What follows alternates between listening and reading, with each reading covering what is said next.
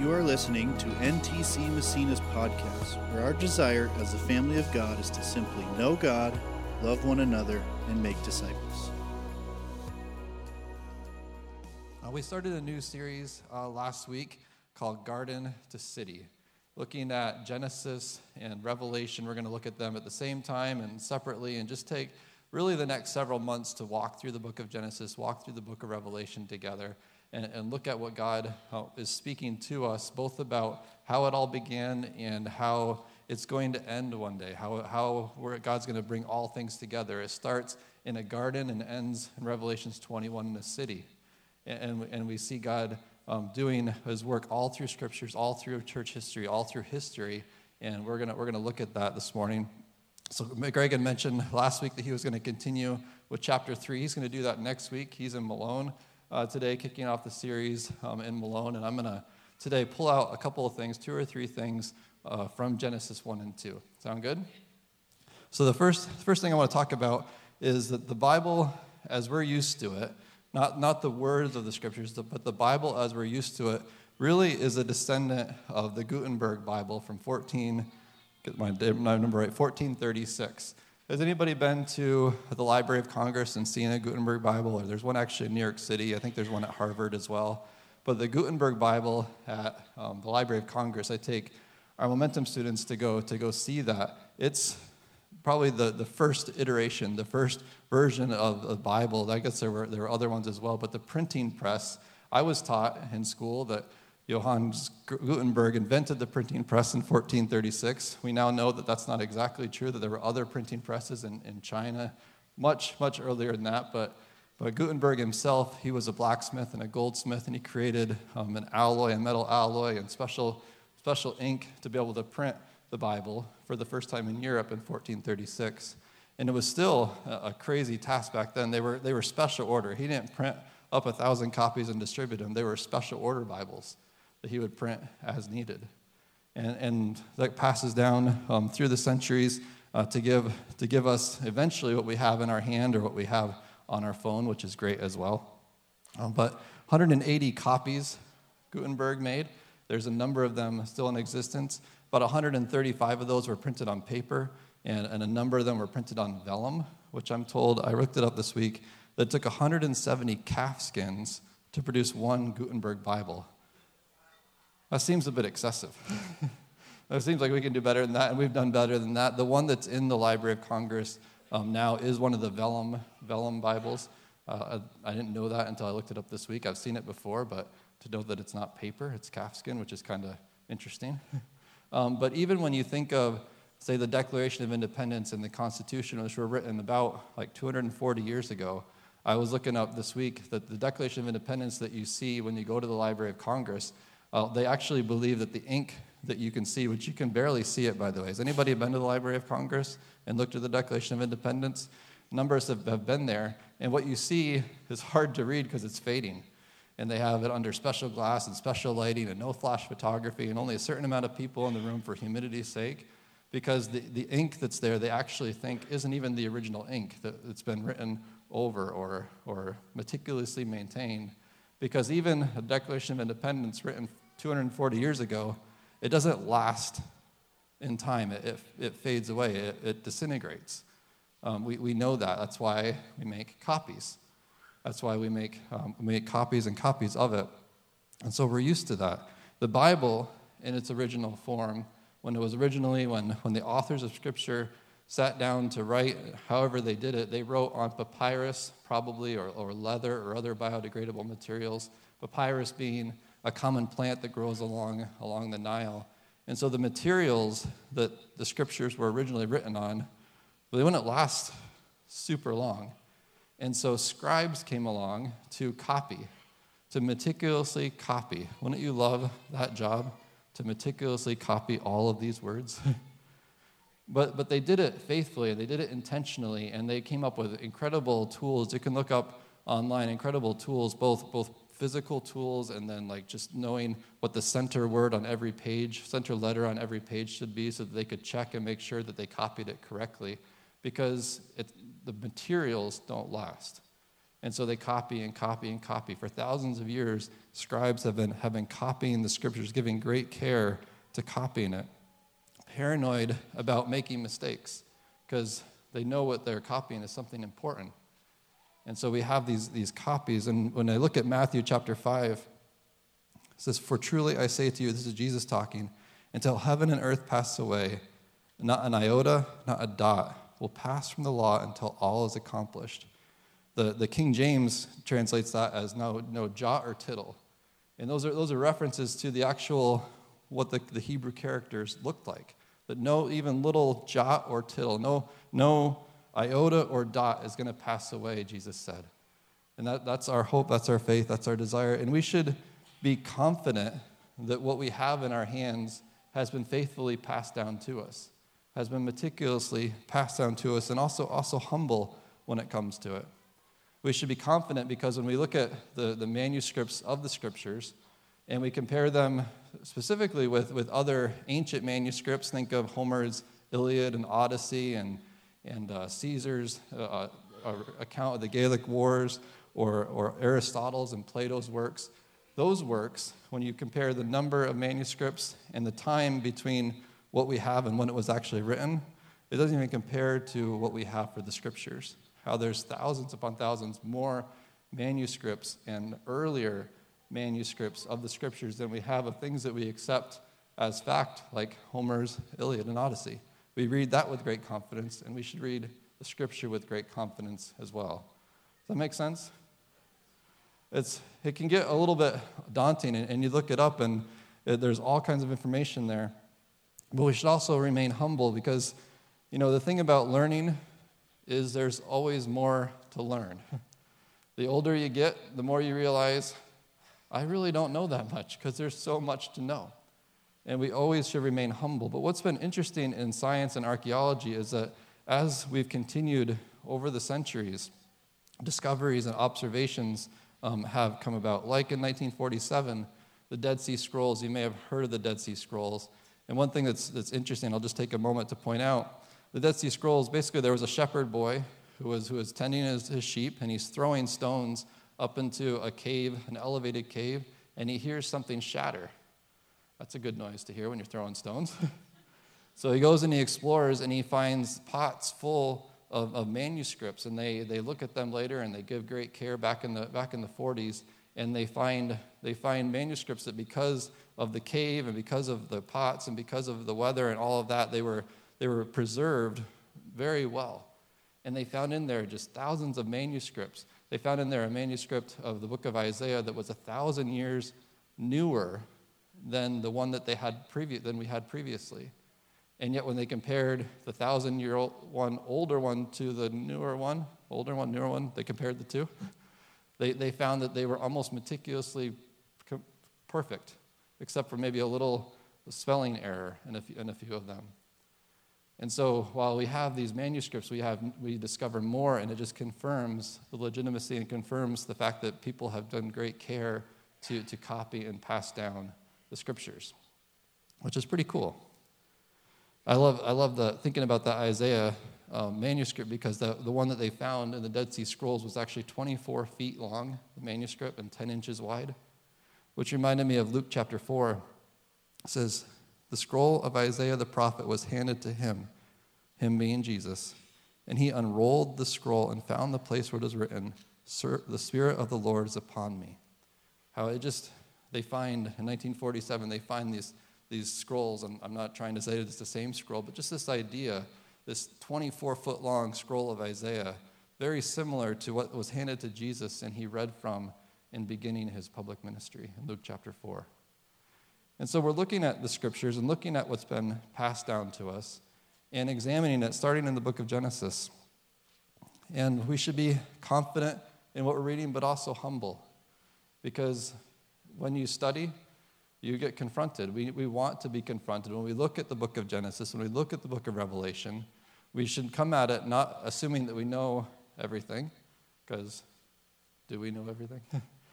But come at it with humility to be informed by what it says, be shaped by what it says. And as I've said many times before, Greg mentioned translations last week, And I say all the time, the best translation for you is the one that you'll actually read. The best translation, the best copy of the scriptures for you is the one that you're going to pick up, the one that you're going to read, the one that you're going to take the time in, whether it's a hard copy or whether it's your Bible app or whatever it is.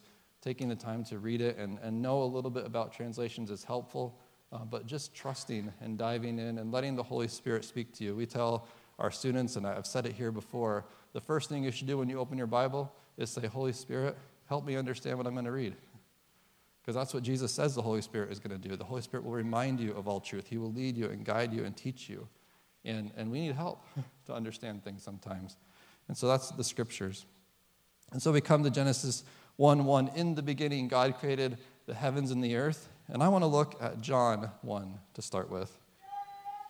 In John chapter 1, verse 1, in the beginning, sound familiar? In the beginning, the Word already existed. The Word was with God, and the Word was God. He existed in the beginning with God. We have to follow what John is saying here. He's talking about the Word, how the Word was God, the Word was with God. And now he says he existed in the beginning with God. God created everything through him. Go later and read Colossians chapter 1 to fill this out a little bit, but it says God created everything through him, through the Word, and nothing was created except through him, through the Word. The Word gave life to everything that was created, and his life brought light to everyone. The light shines in the darkness, and the darkness can never extinguish it. God sent a man, John the Baptist, to tell about the light so that everyone might believe because of his testimony. John himself was not the light. He was simply a witness to tell about the light. The one who is the true light, who gives light to everyone, was coming into the world. He came into the world he created, but the world didn't recognize him. He came to his own people, and even they rejected him. But to all who believed him and accepted him, he gave the right to become children of God. They are reborn not with a physical birth resulting from human passion or plan, but a birth that comes from God. So the Word became human and made his home among us. He was full of unfailing love and faithfulness, and we have seen his glory, the glory of the Father's one and only Son. John testified about him when he shouted to the crowds, "This is the one I was talking about when I said someone is coming after me who is far greater than I, for he existed long before me." From his abundance we have all received before gracious blessing after another. For the law was given through Moses, but God's unfailing love and faithfulness came through Jesus Christ. No one has ever seen God, but the unique one, who is himself God, is near to the Father's heart. He has revealed God to us. Pretty intense passage. But what we see here, among other things, what we see John saying, and later Paul is going to say in the book of Colossians, that God created the world through Jesus. Whatever that looks like, however he did it, I don't know, but that's what God and that's what John and Paul are describing here. Is that through the Son, through Jesus, through the Word, and whether God spoke the Word and the Word Jesus created, and then later in Genesis 1 through 3, we see the Holy Spirit hovering. But what we see here, and what we see really throughout all of Scripture, is a relationship in what's described as God. How there's a Father and there's a Son. How there's a Father and there's a Son and there's a Spirit. And we've heard these words before, and we've heard the word Trinity before. And the word Trinity isn't even itself in the Scriptures. It's a word that we use to try to wrap our brains around what is spoken of when we think of the Father, the Son, and the Holy Spirit. But what we see in John 1, what we see in Genesis 1, is a relationship in God. And then later, as you follow in the book of John, you see Jesus talking about the Father in John chapter 5. Verse 16, he says, "So the Jewish leaders began harassing Jesus for breaking the Sabbath rules, but Jesus replied, 'My Father is always working, and so am I.' So the Jewish leaders tried all the harder to find a way to kill him, for he not only broke the Sabbath, he called God his Father.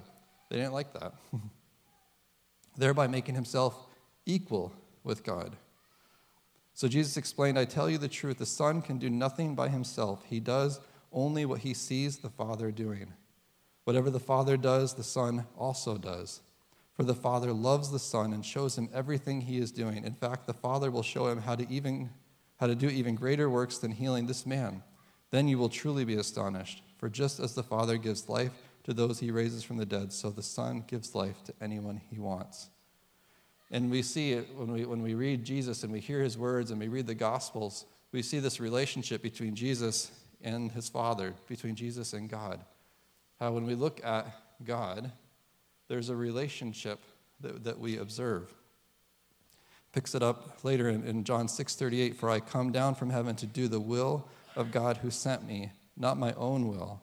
And then later, Jesus talks about the Holy Spirit in John chapter 14.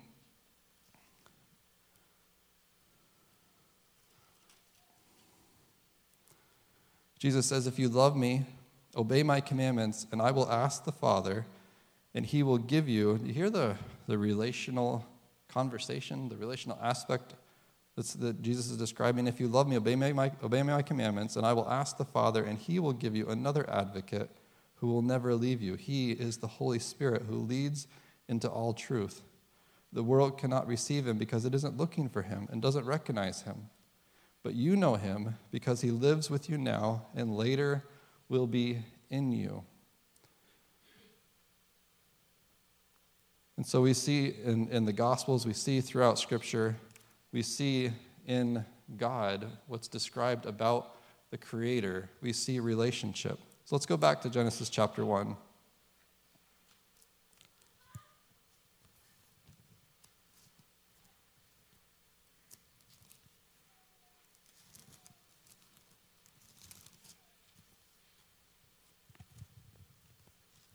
Genesis chapter 1, verse 1.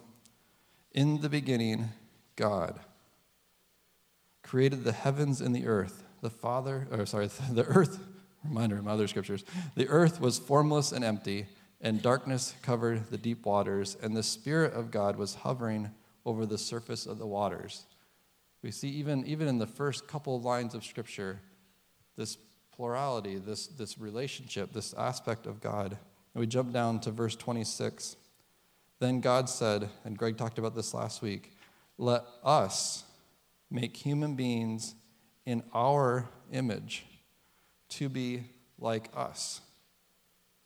They will reign over the fish in the sea and the birds in the sky, the livestock, all the wild animals on the earth, and the small animals that scurry along the ground. So God created human beings in his own image. In the image of God, he created them. Male and female, he created them. Do you see it? The relationship aspect of God? And then here, God's saying, let us create mankind, us, all of us, in his image, in relationship. How fundamental to understanding creation, fundamental to understanding the Scriptures, fundamental to understanding God, and fundamental to understanding you is you were meant for relationship. Relationship of all kinds. Relationship with each other, relationship with our Creator, relationship with his creation, relationship. And how our relationship is meant to reflect the relationship that we see in the Scriptures, the relationship that we see in God.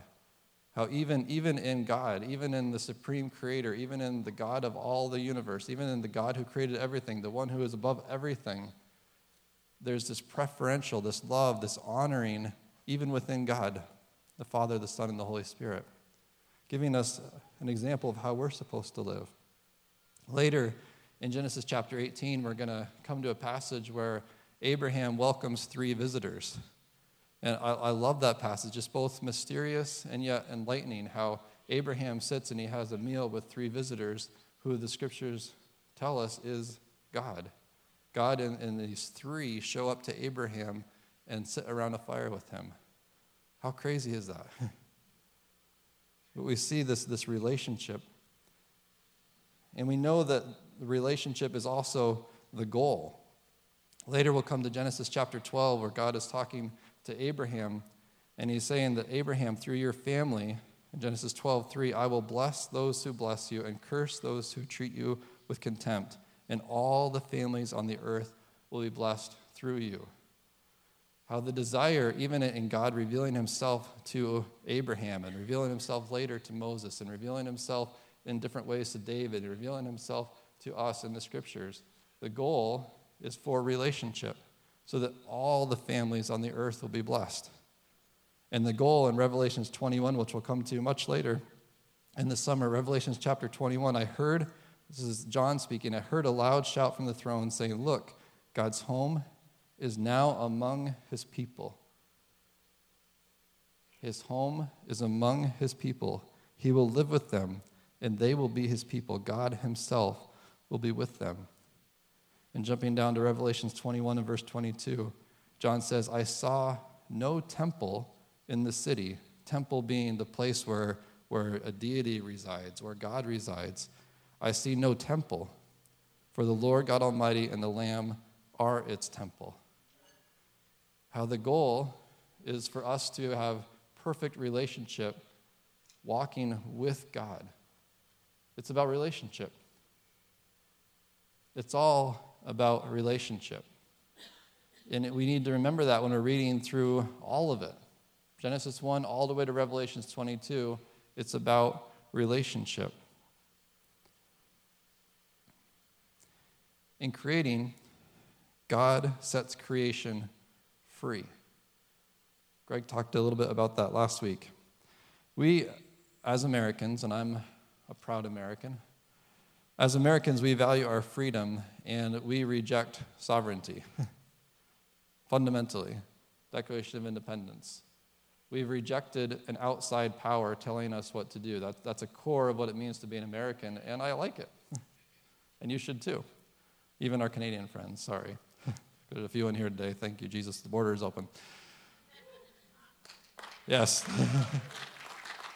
But as Americans, we reject outside power, outside control, outside sovereignty, which really contradicts the very notion of Scripture, the very notion of creation, the very notion of a Lord who governs and Scripture who defines. But I wanted you to notice something, going back again to Genesis chapter 1, verse 1. I want you to notice something in here.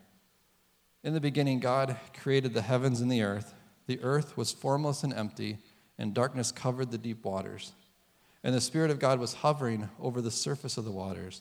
Then God said, let there be light, and there was light. I want you to hear, just for a moment, the word let, because it repeats 11 times in Genesis chapter 1. How God says, let there be light, and there was light, and the light just did what light does. And then you come down to verse 6, let there be space between the waters. Verse 9, let the waters beneath the sky flow together into one place. Verse 11, let the land sprout with vegetation.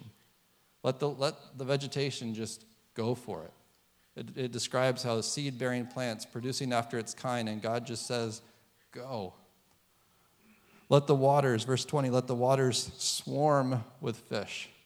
I love that word swarm. It just, let it go. Like, let them do what they're going to do. Verse 22, God blessed them, saying, be fruitful and multiply. Verse 24, let the earth produce every sort of animal. Let the earth produce. And finally, verse 26 through 30. Then God said, let us make human beings in our image to be like us, and they will reign. God created human beings to reign, to be free, to do. Over the fish in the sea, the birds in the sky, the livestock, all the wild animals on the earth, and all the small animals that scurry along the ground. So God created human beings in his own image. In the image of God, he created them. Male and female, he created them. Then God blessed them and said, be fruitful and multiply. Fill the earth, govern it. Reign over the fish in the sea, the bird in the sky, and all the animals that scurry along the ground. Then God said, look, I have given you every seed-bearing plant throughout the earth and all the fruit trees for your food, and I've given you every green plant as food, and all the wild animals. the birds in the sky, the small animals that scurry along the ground, everything that has life. And this is what happened. As I was reading this passage this week, I just got caught up in this idea of God creating and giving freedom to creation. And we know, Greg talked about last week, and we're going to talk about it next week as well, that we're given the freedom to choose. But inherent in creation is freedom. God sets it all in motion and gives freedom. Before the law came in Exodus, there was freedom. But freedom also has parameters. It has boundaries, appropriate parameters and boundaries. I know I'm not a scientist, but when I stand at the Baltimore harbor and see the water just at the same level, and I looked it up this week to make sure that it's not controlled by a dam somewhere, and in Baltimore it's not controlled, like the St. Lawrence, it's not controlled by a dam or a levee, or I don't even know what a levee is. But when we look and we see the water just staying consistent, there's a boundary marker. Even in Genesis 1, that when God is describing the creation of the skies and the water, how he sets them into boundaries and lets them only go so far. And you ever stand at the ocean and just watch it come in and go out? And I love standing there for hours and seeing the tide gradually come in, and then later coming back in the morning and seeing the tide go out, or vice versa, depending on what coast you're on. But I don't even know if that's right. Anyway, this idea of God creates boundaries in creation. So there's both freedom, he sets it free, but there's also boundaries, and we know this. We know that freedom doesn't mean we get to do whatever we want to do. I have a quote in your notes: true freedom is possible only when we lie within God's boundaries, according to creation and relationship. We know that freedom does not mean I can do whatever I desire. I can follow whatever impulse. We know that. We know that our freedom is bound by relationship, bound by how it affects other people, bound by how it affects creation, bound by how it affects God. And so in Genesis 1 and 2, we see both relationship, and I want you to hear that today. And we also see freedom, but that freedom is bound up in relationship. And how everything that we do affects everything else around us. Every decision that we make has impact. And we need to be conscious of that. Going back to the beginning and what we're doing, I think is important. We see so much in Genesis, and we're going to unpack so many thoughts over the next several weeks. But going back to the beginning is important, and then the laws come, the rules come, the standards come, and really what we see in God laying out, even in the Ten Commandments and the law that's given in Exodus, is God just trying to show them how to function with each other. How when your goat falls or your ox falls into a hole, what to do about it, or when somebody accidentally something happens, what to do about it. And there's all kinds of rules and laws, but those rules and laws ultimately are about relationship. Because as Jesus said, remember, as Jesus said, he sums it all up. One of my favorite passages, Matthew chapter 22, verse 40. Jesus says, the entire law and all the demands of the prophets. When Jesus says that, and I've talked about this before, when Jesus says the law and the prophets, or elsewhere it says the law, the prophets, and the writing, he's referring to the Old Testament. That's shorthand for what we call the Old Testament.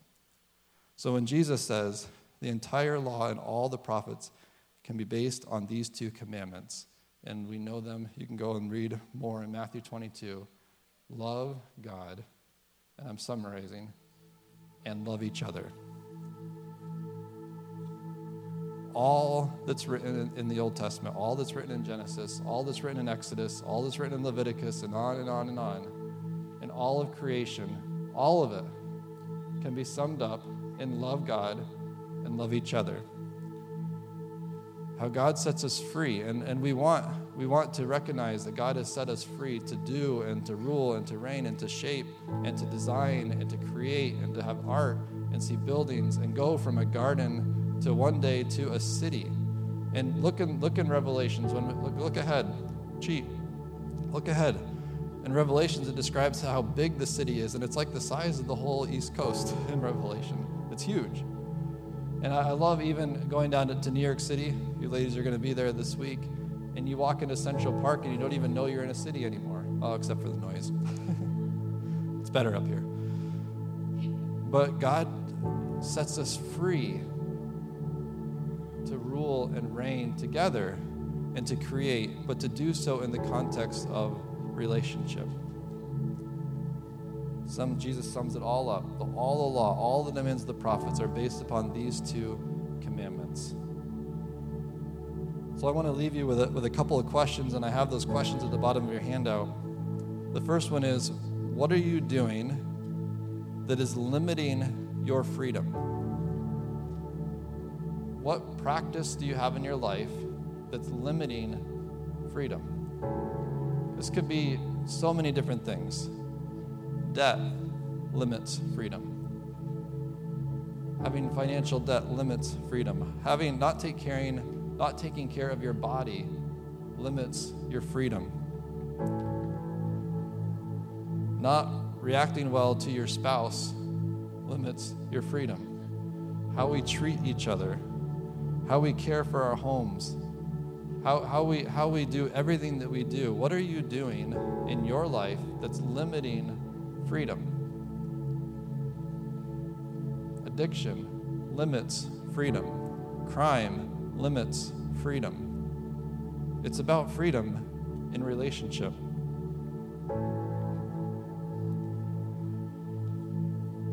Secondly, are you conscious of and informed by your Creator?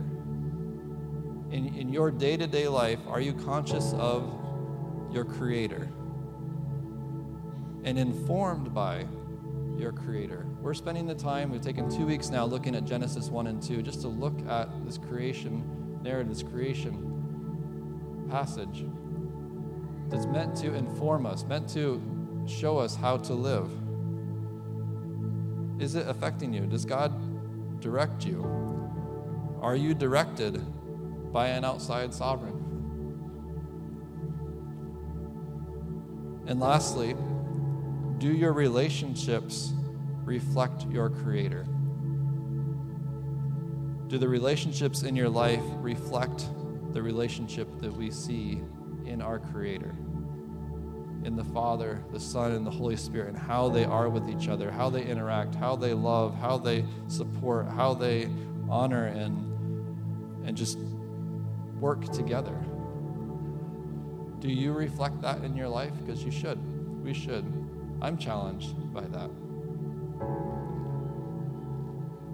Those are my 3 questions to leave with you, to reflect on, to ponder, and just let them sink in. Thank you for listening to NTC Massena's podcast. We hope you join us next week and have a blessed day.